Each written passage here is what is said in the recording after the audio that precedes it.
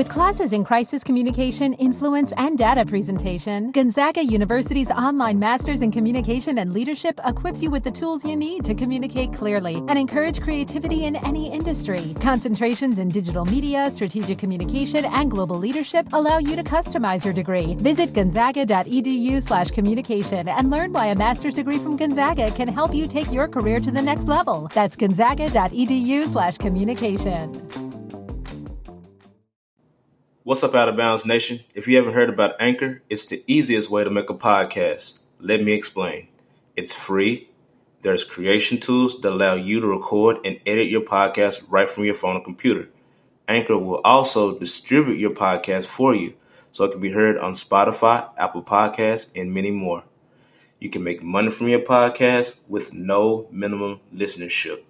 It's everything you need to make a podcast in one place. Download the free Anchor app or go to anchor.fm to get started. Welcome to the Out of Bounds Sports Podcast. Come with us, Out of Bounds, as we discuss and debate the latest topics in the world of sports. We have a great show ahead, so let's get to it.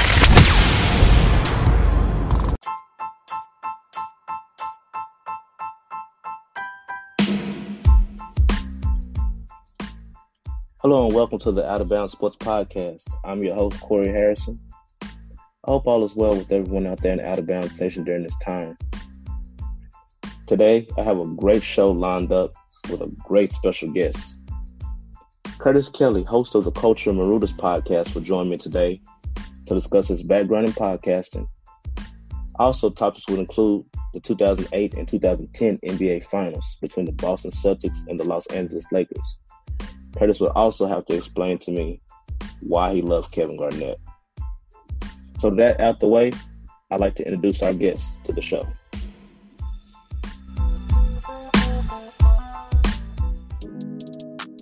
He is the host of the popular podcast, Culture Marooters. He is a loving father, devoted husband. He served the country for 20 years as an Air Force vet. His music interests includes a love for English rock band Led Zeppelin, the Red Hot Chili Peppers, and a taste for 90s hip-hop and R&B. To sum it all up, just an all-around fun guy like Kawhi. Out of Bounds Nation, please help me welcome Mr. Curtis Kelly to the show. Curtis, how you doing today, man? I'm chilling, man. How you doing?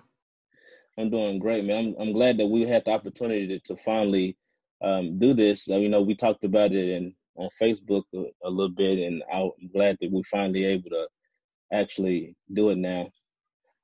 So how you been holding up during this time? Surprisingly for me, man, for most people, they're like, oh, it sucks. I can't get out. I'm good. And I talked to my wife about this, and I've talked to a couple of other folks. With me coming from a military background and deployments and stuff, it's just like being on deployment, but I have everything that I need and could want here. So I'm not really tripping on it. It's good. I get to kind of take a step back from the hustle and bustle and grind of everyday life and kind of just chill and enjoy family time, man, and do things that I normally don't get to do during the week and on the weekends. Like before we got on, I was cleaning my garage. I've been in my house for almost a year, and I got boxes and shit still piled up everywhere. So, my wife was doing gardening. I was taking care of the garage. So it's nice. I've been spending my time doing constructive stuff like that. Okay. So could you tell everyone where you're from and how long have you lived there? Cool. So originally I'm from Omaha, Nebraska. That's right. I'm a brother from Omaha, Nebraska. The only other one that most people probably know of is Malcolm X. So, I'm from Omaha, Nebraska. I'm a military brat, right? So I'm 40 years old. So I've been bouncing around probably for 38 years of my life. My father was in the military. So, he bounced around. I bounced around with him up until I was 18. And then I went straight into the military from there. And then just retired. Next week will be 1 year. 1 year ago next week. So my last duty station was up in New Jersey at Fort Dix, South Jersey. And then, I'm down here in Tampa, Florida now, man. Loving the weather. I wish we could get out at the beach, but that's another story. So, yeah. Yeah. So you kind of moved around, because of the military. Right. Definitely. So the military. It's funny. Go ahead. Oh no, yeah, it was funny you was saying about the reference about Omaha. That's the first thing I thought about was Malcolm X when you said that. That's what most people think about when you tell them like there's a brother from Nebraska. Like nobody's from Lincoln unless you play for like U of N or just having just a like Lincoln. But most black folks you'll find, yeah, they're from Omaha and more specifically like North Omaha. So it's yeah, it is what it is. I haven't been back in years, man, but that's home. So how was it out there with the restrictions? And you did reference a little bit about being at home, but like what are the restrictions that your state, as far as like the mandates and stuff like that, as far as the coronavirus thing going on?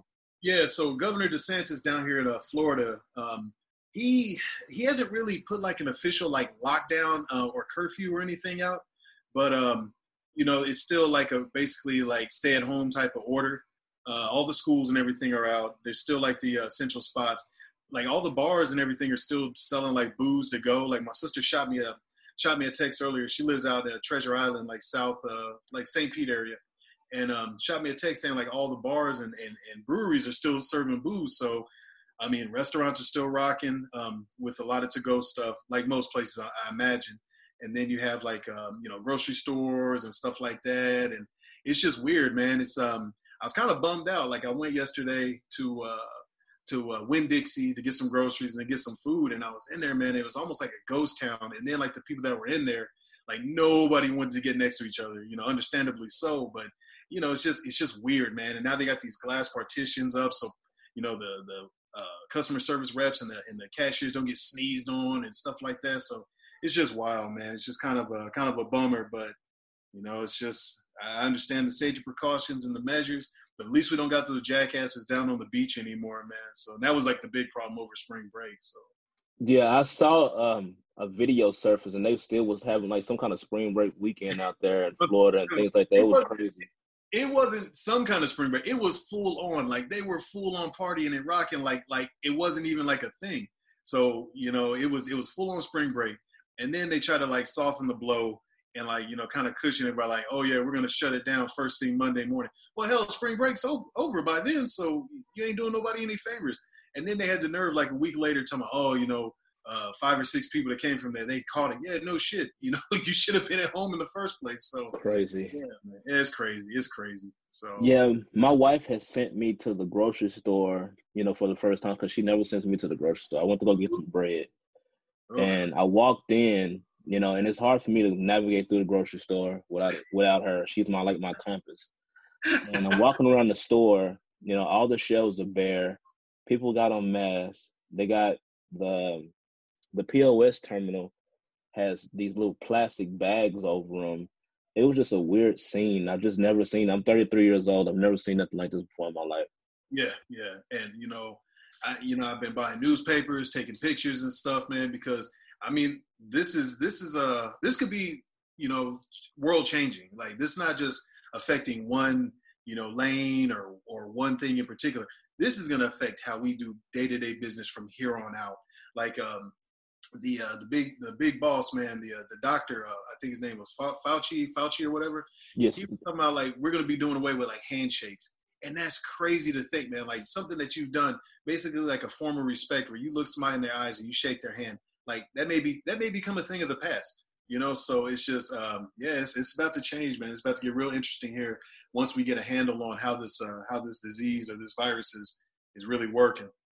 And it's kind of funny with the handshake gesture that you referenced. Like even before this had been going on, I was always mindful about shaking people's hands because of just how things are being transferred and things like that. I've always looked into different things like that, and so it wouldn't be that uncomfortable to me because I always do a fist bump every time, I meet someone new or something like that. They'll have their hand shaking out. I don't mean no disrespect by it. Right. But it's just the fact that I don't know what, your hands have been doing before that interaction.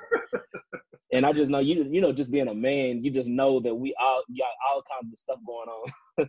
Yeah, man. And, some folks, they ain't the cleanest motherfuckers out in the world, man. So it's like, right. But my sister, man, me and my sister came with the thing. She said she's hitting them with the Mr. Spock, like the live long and prosper with the little hand gesture. Right, yeah. She's hitting them with that. So, And I was like, hey, you ain't got to touch nobody. Hey, live long and prosper and keep it moving. So I definitely feel you on that because, you'll come up to some people, you be like, hey, you just kind of either hit them with the elbow or the fist bump or the head nod or whatever. But, I mean, it's gonna be an adjustment like a lot of things are going to be.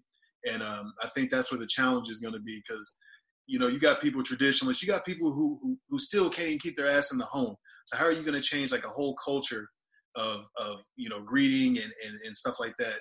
That's going to be tough, man. So we'll see how it goes. But I'm not opposed to it, but it's just going to take a little bit of getting used to, like most things. Yeah, just like most things, is you have to make some adjustments, and then you have to think like they're putting the preventative measures out there because you think about it, like people are losing their lives behind this virus, and because we don't know exactly how to stop it or how it's being transferred and stuff like that. So I mean, at least they're in front of it right now, and hopefully, we're able to figure out better ways to combat it in the future. Right, and now, and that includes like the bro hugs, where you dap up and bring it in for the hug. That's gone too. So right. like, yeah, it's just gonna be, what is it? Just gonna be the head nod, like, hey, what's up? Yeah, it's crazy. Just basic human interactions are going to be changed forever. Yeah.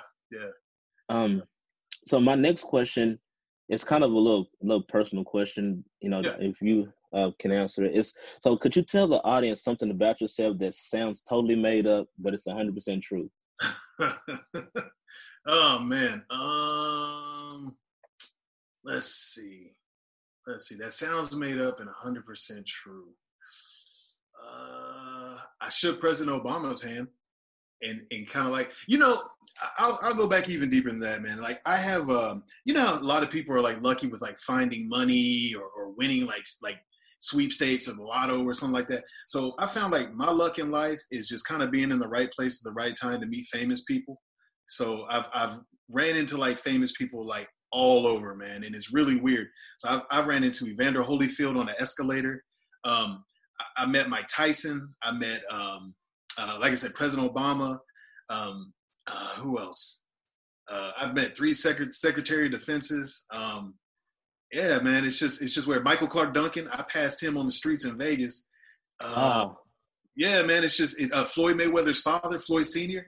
Me and my wife were going to a fight back in 2010, and we showed up a little late to the Mandalay Bay, and we walked in, and we were in the concourse, right? So it's supposed to take you into the actual arena, and his father walks up with like these 2 big ass bodyguards, and we just look at him, and he's like, "How are y'all doing tonight?" And I'm like, "Good, sir. How are you?" And he's like, "Oh, real good." He shook our hands, like, "Y'all have a good evening," and just walked off. I looked at my wife, like, "What the hell?" So that's kind of my luck, man. Just stuff like that. So I really don't have nothing too crazy. Well, I do, but I can get into that stuff later. But yeah, that's about it, man. Just kind of the right place at the right time. Like I partied with the Wu-Tang up in the same Mandalay Bay. Man, yeah, that's crazy. Like, no joke, man. We were at a concert, and it was the same year, 2010, and we got into the party at the Foundation Room. And if anybody's been to the Mandalay Bay, the Foundation Room is like the little after party joint, like up on the top floor by the sign. And yeah, man, we talked to the doorman and said we were deploying. We pulled the old deployment card, and he got us a little table, and yeah, we was in there partying with all of them, man. It was pretty dope. So yeah, man, that's cool. Very interesting. Yeah. So I wanna I got one more. Let me give you one more. So, and we're gonna go into basketball, right? So Summer League, right? NBA Summer League is held out in Vegas. So I was there. It was Karl Anthony Towns' rookie year. He was on the Summer League team. And we went to go watch the Wolves. My homeboy, Nolan, shout out to Nolan Lee over in Korea, Beerlosophy podcast. Me and him were there. He's a Bulls fan. He's from Chicago. So he was there to see like Bobby Portis and, whoever was on the Bulls squad. So we're sitting there and this lady comes up and I had on an old Garnett jersey. And I know that's going to burn you up. I had on a Garnett jersey, right? And so the lady's like, hey, do you want to go on halftime and do the competition? I'm like, yeah. So basically it was like the layup, the free throw, and then the three-pointer against a cat who was in the Bulls. So I got on the court, man, and froze up. I missed 5 layups in a row. Oh, man. Hey, Phil Jackson was in the crowd. Mike Budenholzer was in the crowd. George Karl was in the crowd. Everybody was there, like, to watch these games. And I'm sitting there just laying bricks for layups, hit my first free throw, and then I called old dude at the 3-point line, and we tied. But hey, that's a lonely place when you're on that court, man, and all eyes are on you at halftime, dude. So, but yeah, so that's my NBA, not glory, but my story. So. Yeah, that's kind of crazy. That's cool though. You know, all those people were there, and that's a memory that you always gonna remember. Yeah. So I want to segue into our first topic, which includes how I actually came in contact with you on Facebook. And I posted that episode of my Out of Bounds segment to the group, and you listened to it. And I want to think that you liked it until you read the title of me comparing Kobe and Tim Duncan. And then you was kind of slightly taken back by the topic because I left out your favorite player, Kevin Garnett. Yes. I wanted to invite you to the show after that, because we had like a little back and forth thing in Messenger. Right. So I want to talk to you a little bit about, Kevin Garnett, the big ticket. That's and right. Also we're going to discuss, that finals, the 2008 finals, and then that redemption 2010 finals. I know you remember that. No. So it's only redemption for fans, man. Like, there's no redemption. Don't get me wrong. I'm not even a Celtics fan, but I had a KG jersey, a KG Celtics jersey. That's the only Celtics jersey I ever wore or would ever wear. But it was only redemption for y'all. It was a loss. Definitely redemption. Yeah. So, hey, y'all had to figure it out at some point. Hey, Doc Rivers said it. Y'all ain't never beat him at full strength. So, take it how you want. Well, I'm gonna take it. We still one title behind them. We got one more title, and then we'll be the number one team in NBA history with the most championships. Yeah, that's cool. But you know what? And y'all, I'm hoping y'all get another one, man. I was so hoping that LeBron and them was gonna go ahead and seal the deal for Kobe and go ahead and get that championship. I just want to throw this whole year away, man. Yeah, man. Yeah. So, but this whole entire year. Yeah. Losing Kobe at the beginning of the year, then having to deal with this it's really tough for sports fans all over the world. It's really tough, try to find content for us, sports related podcasts. You know what I mean? Whew, I can imagine, man. And it's tough. So, my first question: what stage of KG's career did you start to follow him? From the beginning, from when. So I was I transitioned. Farragut. Not Farragut. No, I'm talking about from when they first started. I guess you could say Farragut, when they first started kind of scouting him, and his name kind of started popping up on the radar, and they were talking about him potentially being the first high school kid drafted since Moses Malone 20 years prior, right. And I was like, okay, and at the time I was like a freshman or sophomore in high school, and I'm like, that's crazy, like a guy who's this kid is just as old as me, a couple of years, give or take, and he's about to go to the NBA. So that kind of what caught my interest. And by no means was I nearly like a fraction as talented as KG. But my game was more ground-based. I was more of I was a Barkley fan, like a hardcore Barkley fan growing up. I can't stand Charles Barkley. What is wrong with you? You know what, man? Why did you bring me on this show? I think it's more so like how he is now than when he played, because you couldn't deny who he was on the basketball court. He just kept running to those Bulls teams, with Michael Jordan on there and stuff like that. So he probably could have won a title if he didn't run into Michael Jordan in the finals that one time when he played for Phoenix. So they had a good squad. Like, they had Dan Marley, they had all kinds of shooters. Like, they should have won. Like, if they would have played anybody else, they probably would have won a title. Man, they had Kevin Johnson, Oliver Miller. They had a squad. They had Elliot Perry. I mean, Dan Marley. Yeah, you're right, man. And even Danny Ainge. Danny Ainge was on that squad. Yeah, Danny Ainge. Yeah, I remember. That's later in his career, though. It was later. So, yeah. But anyway, I was a huge Suns fan, right? So, and I didn't like Barkley once he kind of transitioned to Houston. I thought that was a bad move for him. So I was still a Barkley fan, but that's when the new school was coming in, right? So it was like KG, Kobe, all those cats, Jermaine O'Neal, all them cats was coming in, and so I was like, you know what? What really hooked me was the Fun Police commercials, the Nike Fun Police commercial. I don't know if you remember them, but it was like that crop of like young cats that was coming in, and they was trying to bring fun back into the league, and they had like these gold blazers, and they was like basically like harassing cats who were whack, and and arresting them for being whack and not having fun and stuff. So it was I started following them then, And then I just like, basically what he brought to the game. It's like I'd never seen nothing like that before from a player that big and to be that young and still come out and hoop. And so I transitioned over from the Suns to the Wolves. And shoot, man, I've been with him ever since 95. I can't claim another squad. So, I've been with him since. But yeah, so that's my how I became a KG fan story. And I don't want you to take this as if like I didn't like Kevin Garnett when we was talking about it, because I definitely do. He's always had this intensity about him. Like it was like really really intense. Like whenever you play him, because his main attribute was defense. Yes, like that was his identity. Now, don't get it wrong. He could score, but defensively, like he was disruptive, man. Yeah. When you can cover, not only he was one of the first cats to really, really play, American cats to really play positionless ball because he could play all 5 positions, but his defensive abilities, because he was so long, he could basically erase mistakes that teammates had. And that's basically what carried the Wolves for so long, was he was that great equalizer, that eraser that you throw him in the paint or you throw him down low. I mean, he could shoot over you. Once he started really developing a shot, he could shoot over you. He was long, he was fast, and the only thing was that he was kind of light. He was a little too skinny. He was basically Kevin Durant. Kevin Durant, yeah, I was gonna say that. Yeah, but Kevin Durant, I think KG with defense a little bit more. Right. Yeah. So now he's just a problem. Now with Kevin Garnett, I did some research. He's one of only 4 players to win the Most Valuable Player award and a Defensive Player award. He was a McDonald's All-American. Yep. Won a national championship there, and then he entered the NBA in '95. Yep.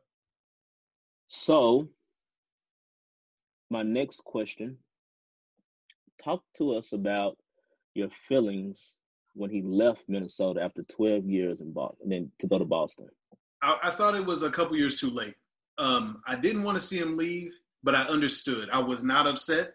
I was bummed out just for the fact that, I wish I was more angry at the Timberwolves organization than I was at him, because he didn't want to leave. And people, I don't know if people knew that he didn't want to leave.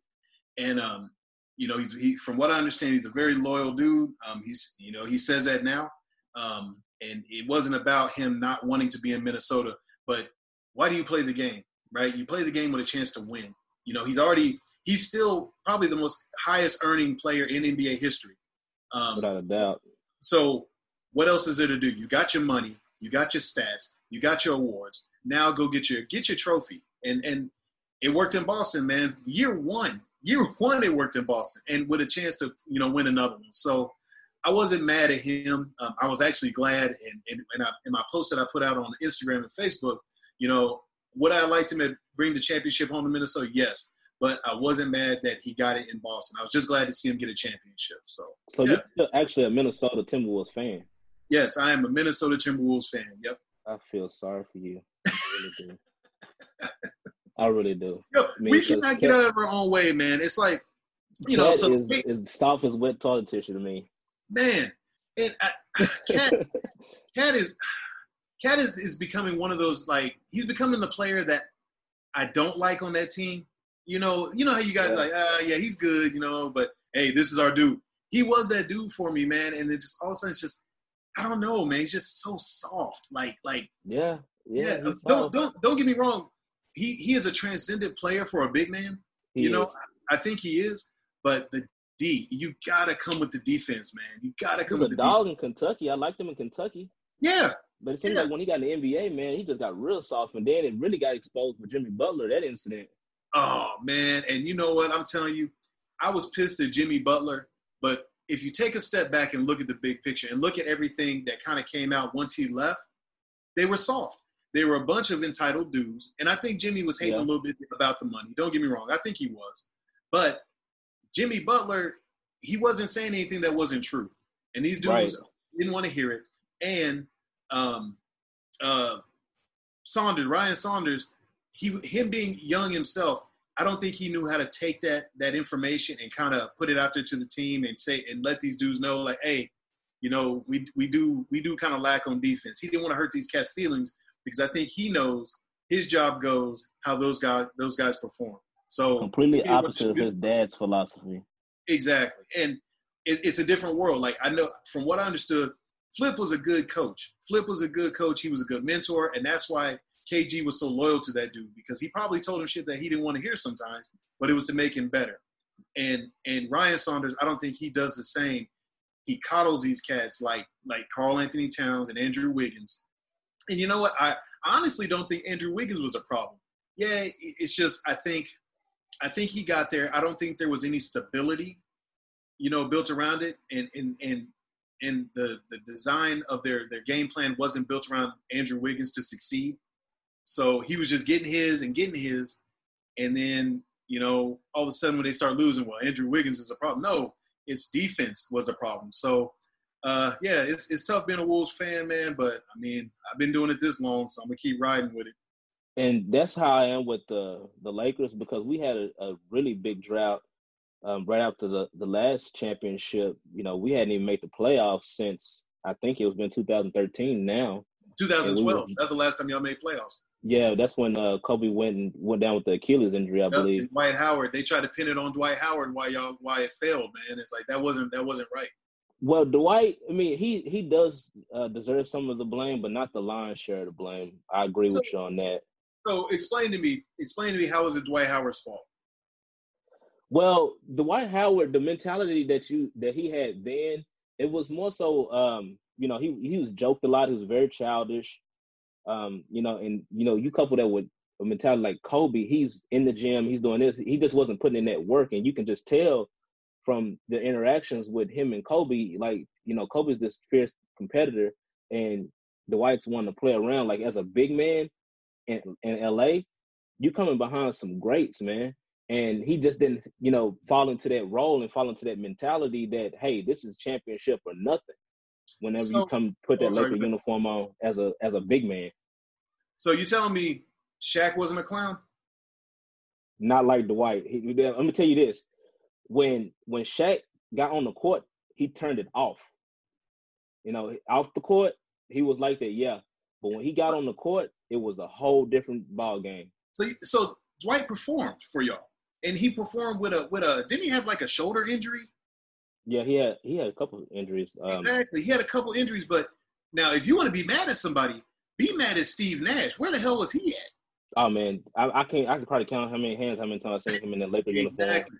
And he got paid. He got paid. Oh man, he got paid. Andy, I think he's working for Golden State now. But he's working for Golden State. But the point is, like, you can't put that on Dwight, because if Dwight wasn't playing, because Dwight held it down once Kobe got hurt. If Dwight wasn't playing, man, y'all be way worse than that. He was still going out there. He was still putting up like a double-double at least. And it's like, man, the Lakers just ate that dude alive, man, just because Kobe said the word. Kobe basically said, okay, get him. And then that's it. Then the fans turned on him, man, and ran that dude out. Yes, he was childish, but Dwight was producing, man. And they didn't turn on him until he spurned us.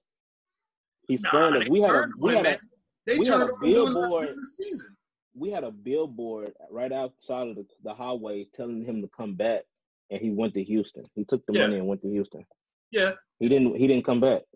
Yeah, but that's because he didn't want to play with Kobe, man. And I'm not saying anything about Kobe, because Kobe is who Kobe is. He's been that way, and you know what you're getting with him.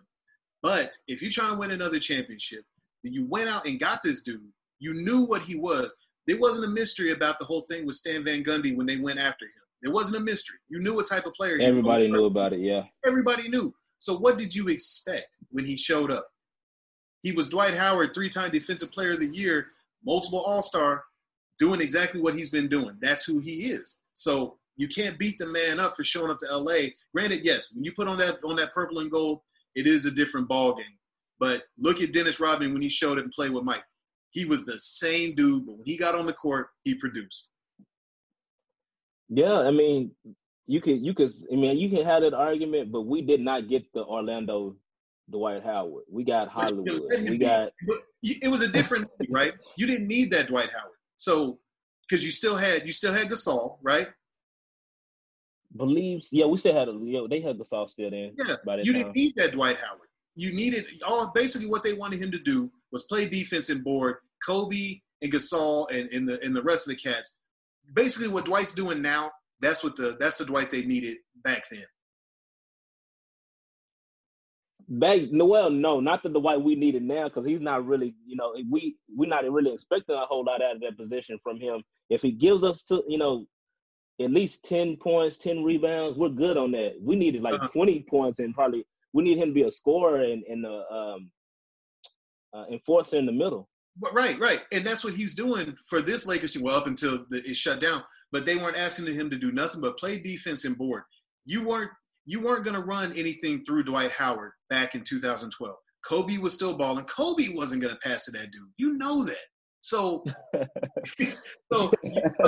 again, you weren't getting Orlando Dwight Howard because everything ran through Orlando Dwight Howard, where it wasn't going to work that way in LA. Right. So, but that's just my take on it, man. I just thought he just kind of got a raw deal. Yeah, he's a little bit of a dumbass, but I think he got a raw deal on that, man. And Kobe failed. I think Kobe's leadership style at that time, I think it failed.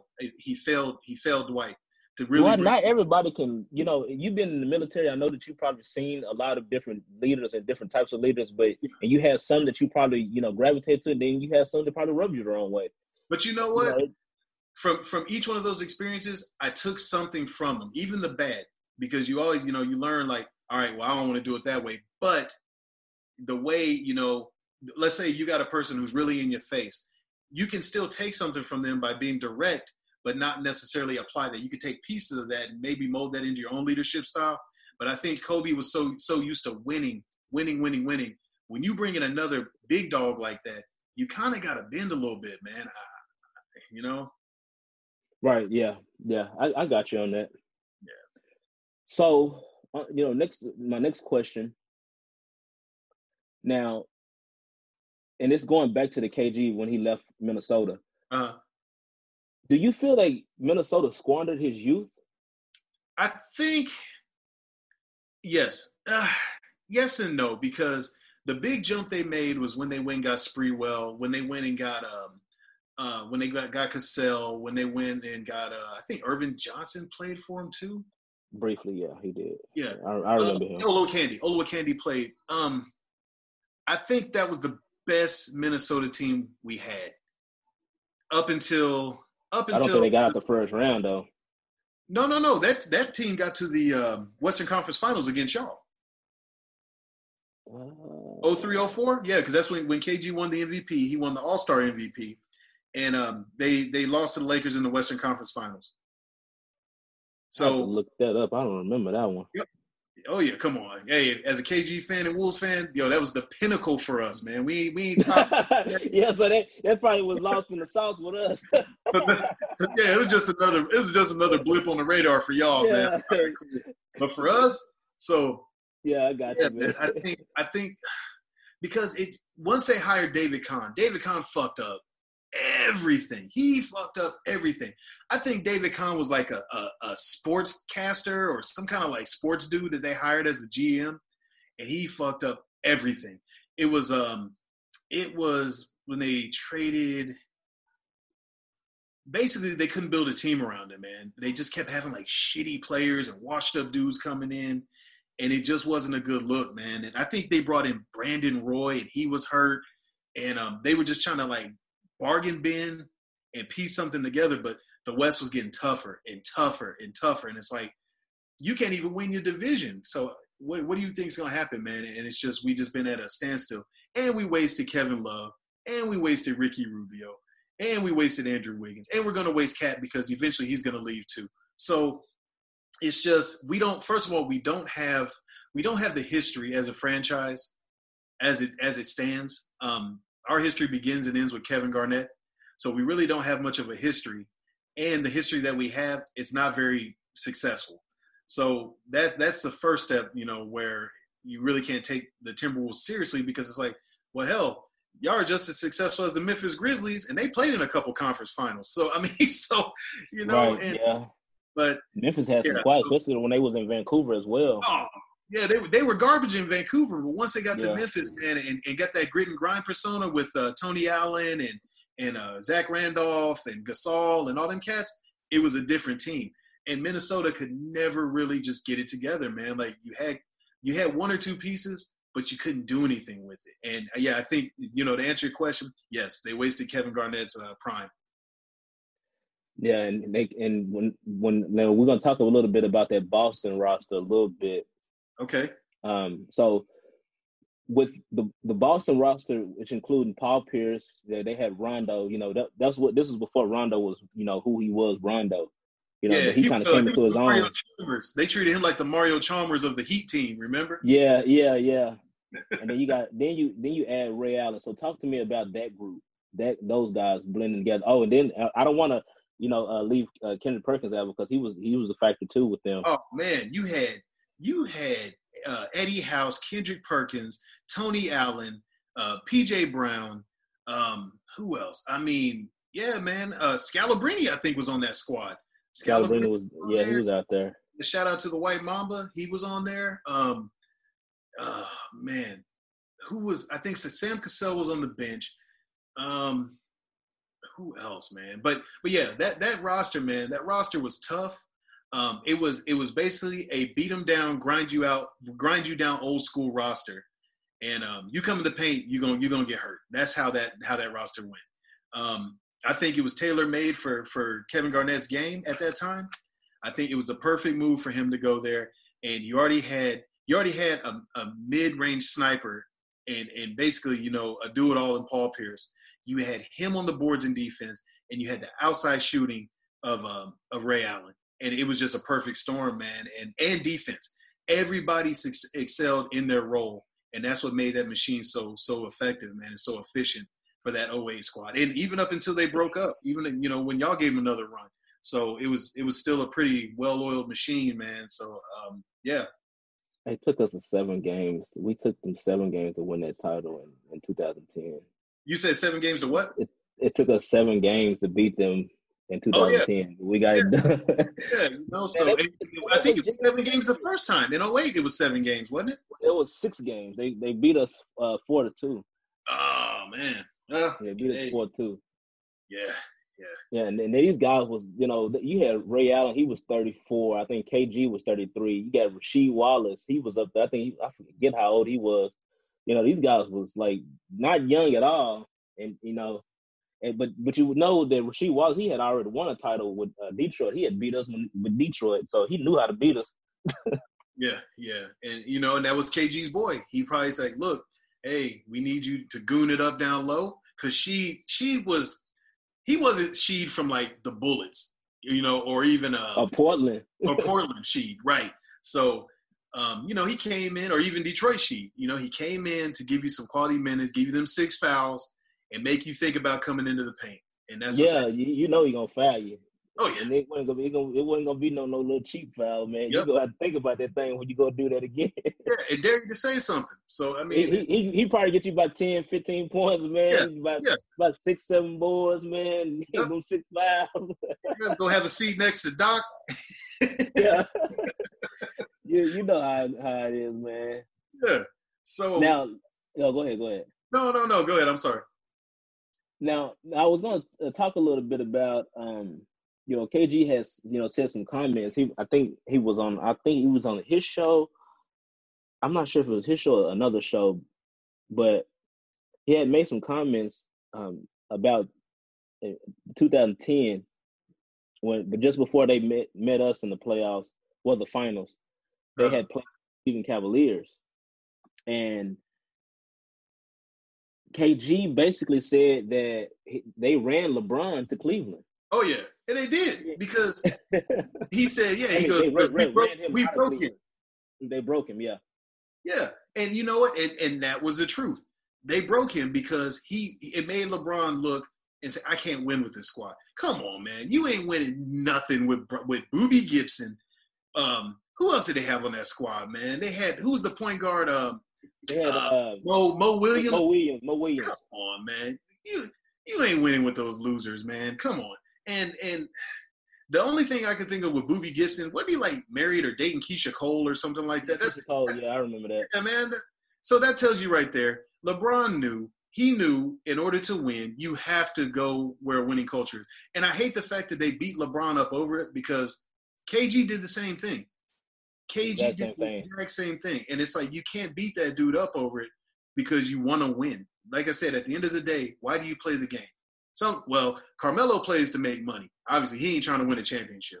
And you remember the comments about that. I had a show about that main topic about if he was drafted number 2 over Darko Milicic, right?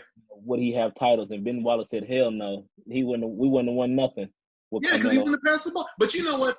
You know what? No. Early Nuggets Melo was a monster, dude, and he passed the ball. Even with Iverson on his squad, them cats, they gave y'all a nice little run. So yeah, we took care of them though. Yeah, y'all took care of them, but that's early Melo, right? So I think with the leadership that was on that squad, your Rip Hamiltons, your Tayshaun Prince, your Ben Wallace, your Chauncey Billups, and Joe Dumars in the front office, they would have squashed that real quick. And Melo would have been coming off the bench first of all. So he had to. Yeah, that's why they made it like because Darko wasn't ready to play. He didn't hardly contribute anyway. And they didn't need him to. They didn't need him to. And the thing is, Melo, especially with I think Sheed was on that roster, so he would have got a ring. But he would have got a ring learning to play team ball, and then he would have came in and lit it up, and then eventually become a starter, I think. And Tayshaun would have probably moved to the bench. But, yeah, he would have got at least one. He would have got one with him. And, otherwise, they would have put foot to ass on Melo. He wouldn't have been able to run the roost like he had been. Yeah, man. I just feel like he probably would have had a championship by now if he wasn't chasing that money, man. He had a chance to go to Houston, Chicago, and go ahead and get that ring and get paid. But James Dolan is an idiot, so he probably, Carmelo's like, man, I can tell this dude whatever, and I am going to be king of the castle in my hometown, and and that's going to be it. And it's just, when you're the only one that's really doing anything in New York, ain't nobody going to tell you nothing. Right. And I think that they if he would have surrounded him with another superstar, then nobody want to come to New York just because James Dolan is dumb. Well, let's not forget he had Amari Stoudemire. Right? Yeah. I remember that when they got him from Phoenix. Yeah, Amari got there first. And they had a damn good Amari Stoudemire because Amari Stoudemire was in the MVP running his first year there. And then Melo came, and then it's just like it clashed, man. And, it's just he became that black hole. That ball goes in, it don't come out. And that's exactly what happened to him, man. He became a black hole. Yeah, he going to fire. As soon as he touches the hand, he locked and loaded. After he dribbles off about 22 seconds. And then he's going to dribble about 22 seconds. Yeah. And then fire it up. Yeah, you know how he do, man. Yeah. So let's talk a little bit about the 2008 finals. Oh, yeah. Glorious time. Glorious time for Garnett fans and Celtics fans. Yeah. Bad times for Laker Nation. So, I just think the Lakers were just like we talked about. We were just outmatched. We only won games 3 and 5. Which were just close nail biters. And then that game 6, that closeout game, we got the doors blown off of us. You know what, man? But it was such good basketball. It was so entertaining, regardless of the result. Right? Regardless of the result, it was an awesome series. Probably one of the better finals I remember watching. I was in Jamaica, man. Me and my wife just I was just about to ask you that. Where were you at? Yeah, we were in Jamaica, and we were into the game. My wife loves basketball, too. And we would go to the bars at our resort, man, and just be locked into the games. And, one, because I wanted to see KG win. And this is his best chance. And I was just locked in. And, man, we party and be on the beach. And at night, we'd be in the bar watching the game and just having a good time. And, and it was just good basketball, and it was good to see the rivalry renewed, between the Lakers and Celtics. There's a lot of history, and and great players to come from both franchises and go against Magic, Bird, Parrish, Kareem, Worthy, McHale. I mean, just tons of legends, man. The who's who of NBA basketball in Hall of Fame, and just to have this next chapter go with it with cats that we grew up watching. It's like, man, it just doesn't get any better than this. So, KG won, but it was a good series all around. So with that being said, what is his legacy? You know, he's a decorated player with Minnesota, but then he left to go to Boston, win the one title, and then he doesn't win any more titles after that. What is KG's legacy? At the end of the day, he's a Hall of Famer. From, you know, I don't want to hear the fans' perspective. I want to hear, like, you know, just an actual, give me his legacy, you know, not from your fan standpoint. His legacy, I think, is just being never compromising himself, right?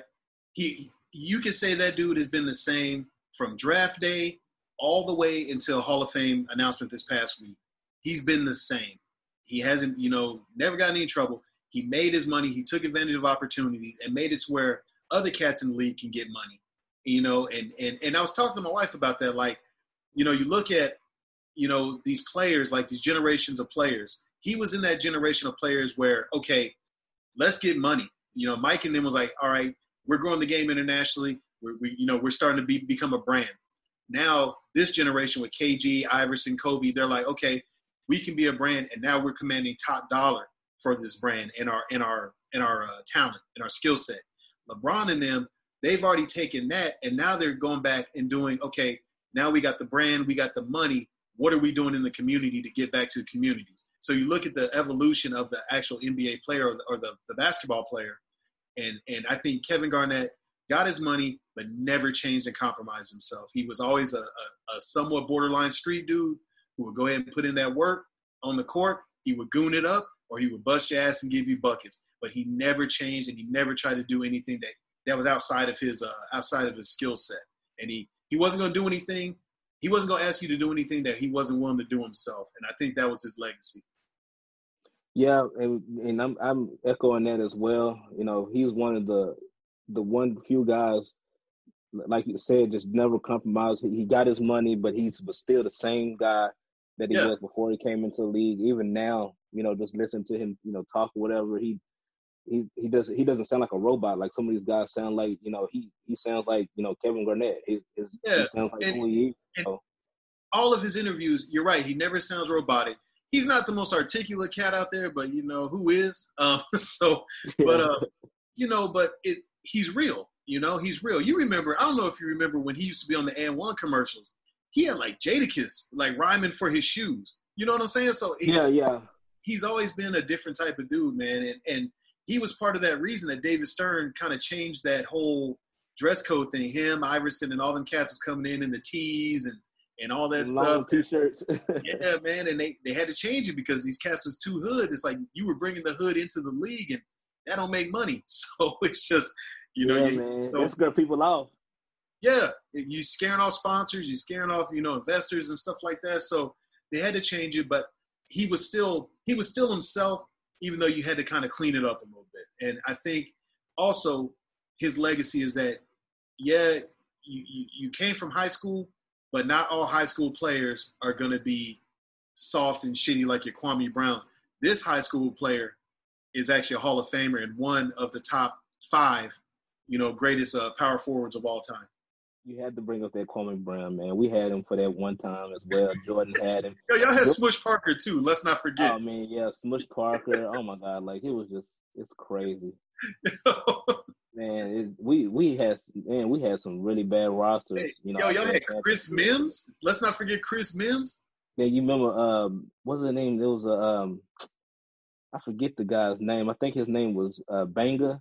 His last name was Banga. DJ Banga. DJ Banga, yeah. Man. Yo, Banga got a ring though with y'all, didn't he? Banga got 2 rings with us, I believe. Hey, Adam Morrison got a ring too. Yeah, man, and I think he had a run in with Kobe. I think he got physical with them two. So yeah, look, man. Look, me and you could have got on the roster and got a ring, man. They was handing them out to everybody. Yeah, that year, because they got the 2 rings with Gasol, and they got the one in 2009. They went back to back 2009 and 2010. They went back to back because we should have went 3-peated. Yeah, you know, realistically, you could have because twice Boston and Mavericks. Yeah, man. Yeah, you're right, Dirk. That was just Dirk's time, man. Dirk was hot, bro.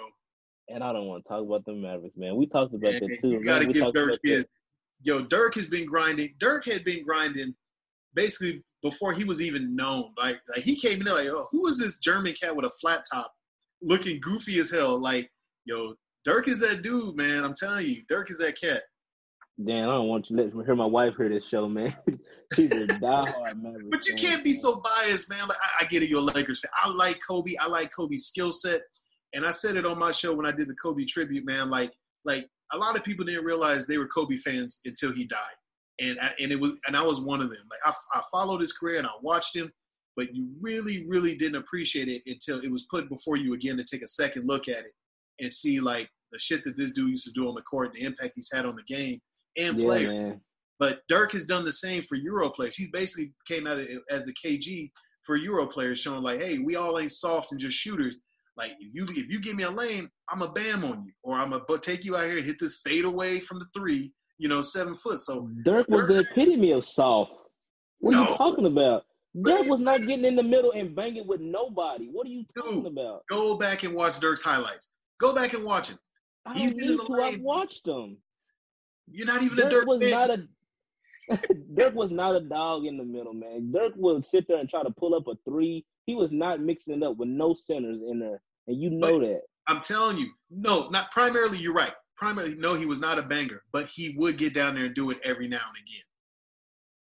Man, I'm gonna have to. You send me some highlights of that, man, because I definitely don't remember none of that. Like every time you look up, Dirk is trying to pull up at a 3. He's trying to do some fadeaway and stuff like that, and he is not trying to get physical.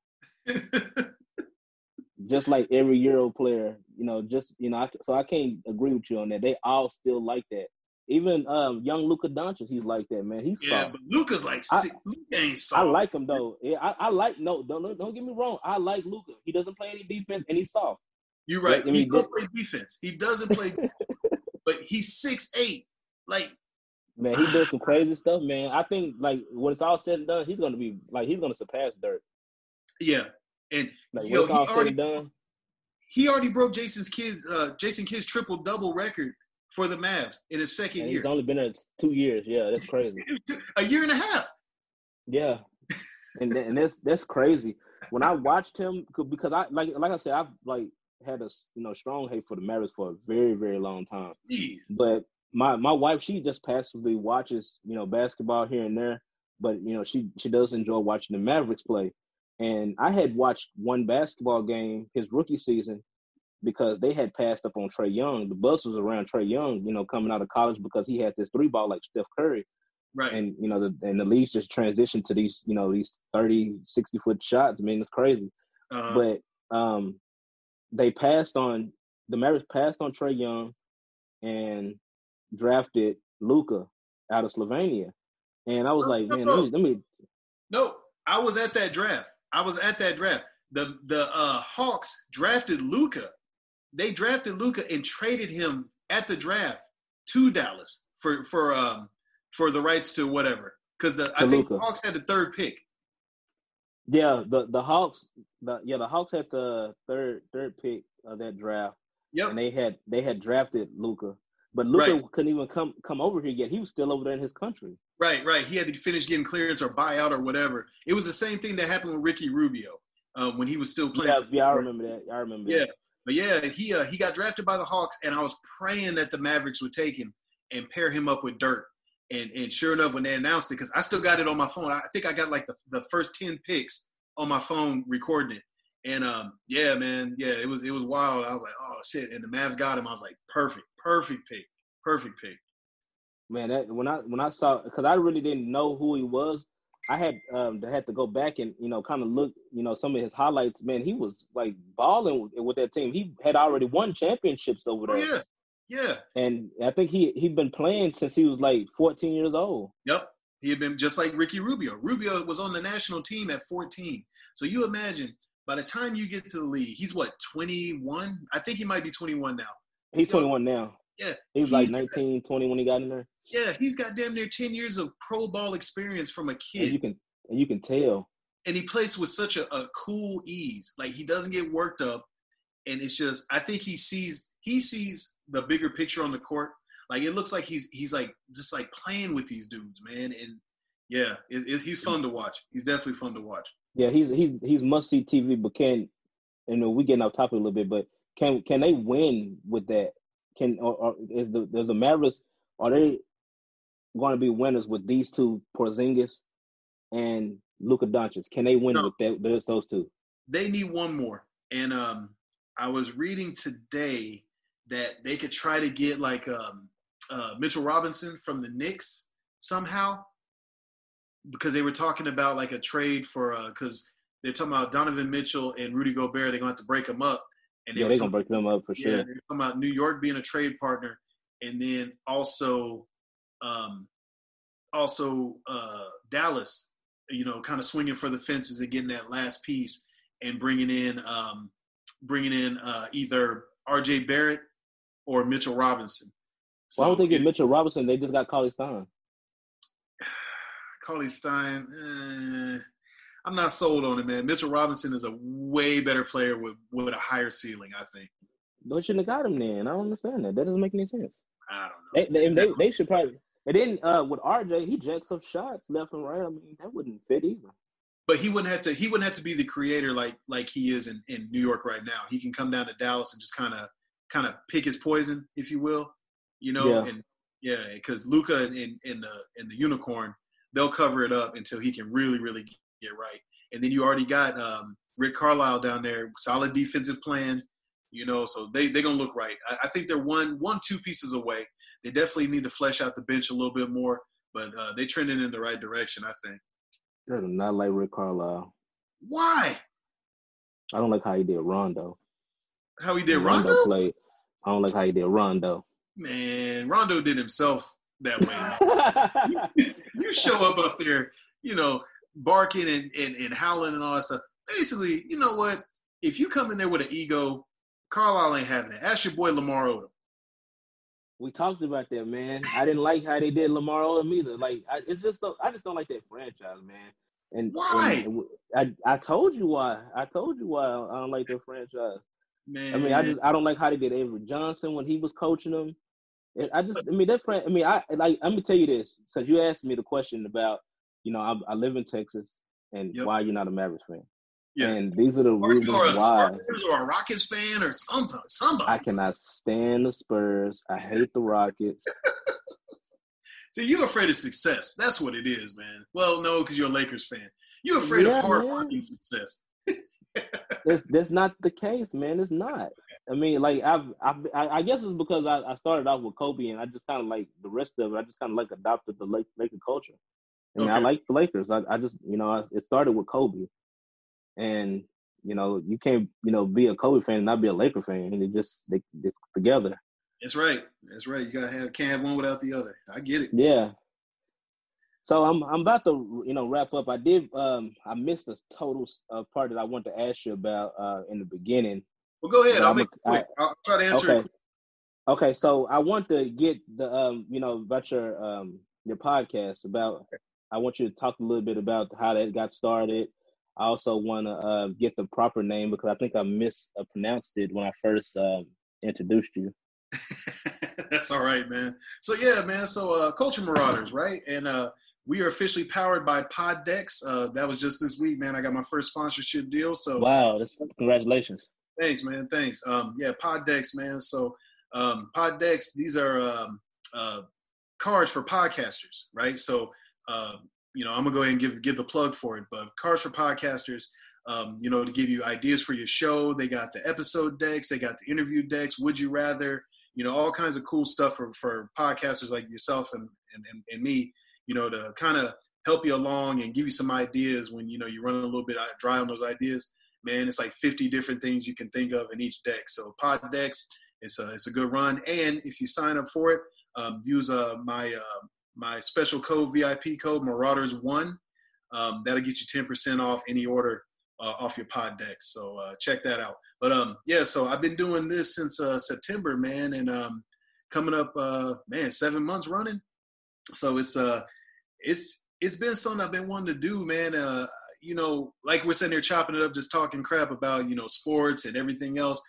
Everybody does this off the mic. So, my military experience, I've traveled, I've seen things, experienced things, got friends all over, friends that's still serving. We chop it up, a couple times a week. And I was like, why not get on the mic and do this and, put our conversations out there on the mic and have people call in and get theirs, get their take on it. So that's where the Culture Marauders came about was, I like culture. I like anything culturally relevant, subcultures. And, I don't tie myself to one genre or one lane. I like touching everything. So, we've talked UK hip hop.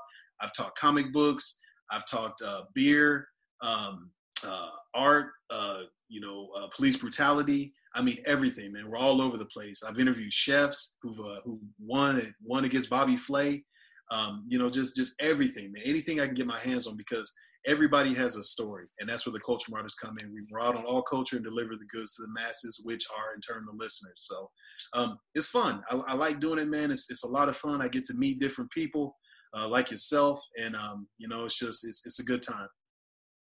Man, I like I said, I definitely appreciate you taking out the time. I know that you're very busy, man, and things like that, and I just really think that group that we have on Facebook, really is going to help out a lot of first timers like myself, trying to understand how this thing is going. Because I'm, like I said, fairly new to doing this, and I'm trying to, figure out, what I want to talk about and things like that. So I want to, I'm probably going to be picking your brain. Like I said, I get kind of annoying sometimes because I like to ask questions. Oh man, it's cool, man. Like I told you on the messenger, man, we're here to help each other, and it just so happened to be, I think I was the first one to respond to, your question. And, yeah, man, just my biggest takeaway, have fun with it. When it stops being fun, it feels like work. So when you're not, you got to have fun with it. Keep just kind of pushing the boundaries, getting out your comfort zone a little bit. Because there's stuff I don't know about, but you know what? Somebody knows about it. And all you do is just ask the question or, just reach out. And that's where the learning comes about, man. We all still learning. We all don't know it all. So you just get out there and just try to do the best you can and keep learning. Man, I appreciate that. I wanted to end the show on that note. Okay. I really appreciate you taking the time, like I said before. How can we reach out to you, man? Like, tell the people how can we get in contact with you, man, and get part of your show. Yeah, man. So we're out there. So Culture Marauders, you can catch us on Instagram at _culture_marauders. On Twitter at TheCultureMara1. That's TheCultureMara1. And then on Facebook at The Culture Marauders, man. And if you got anything you want to maraud on, or like I said, we call it marauding, but explore or talk about, hit us up on Gmail at theculturemarauders@gmail.com. So other than that, I'm working on getting a different phone line. I'm going to start trying to take some live calls over the shows and really, really get weird with it and have some fun. And yeah, that's where we're at. Man, I definitely appreciate it. Thank y'all for listening to us, and we'll be back on the next episode of Out of Bounds. Thank you. All right, peace. Peace. If you love the Out of Bounds Sports Podcast, we'd love for you to subscribe, rate, and give a review on iTunes. Until next time.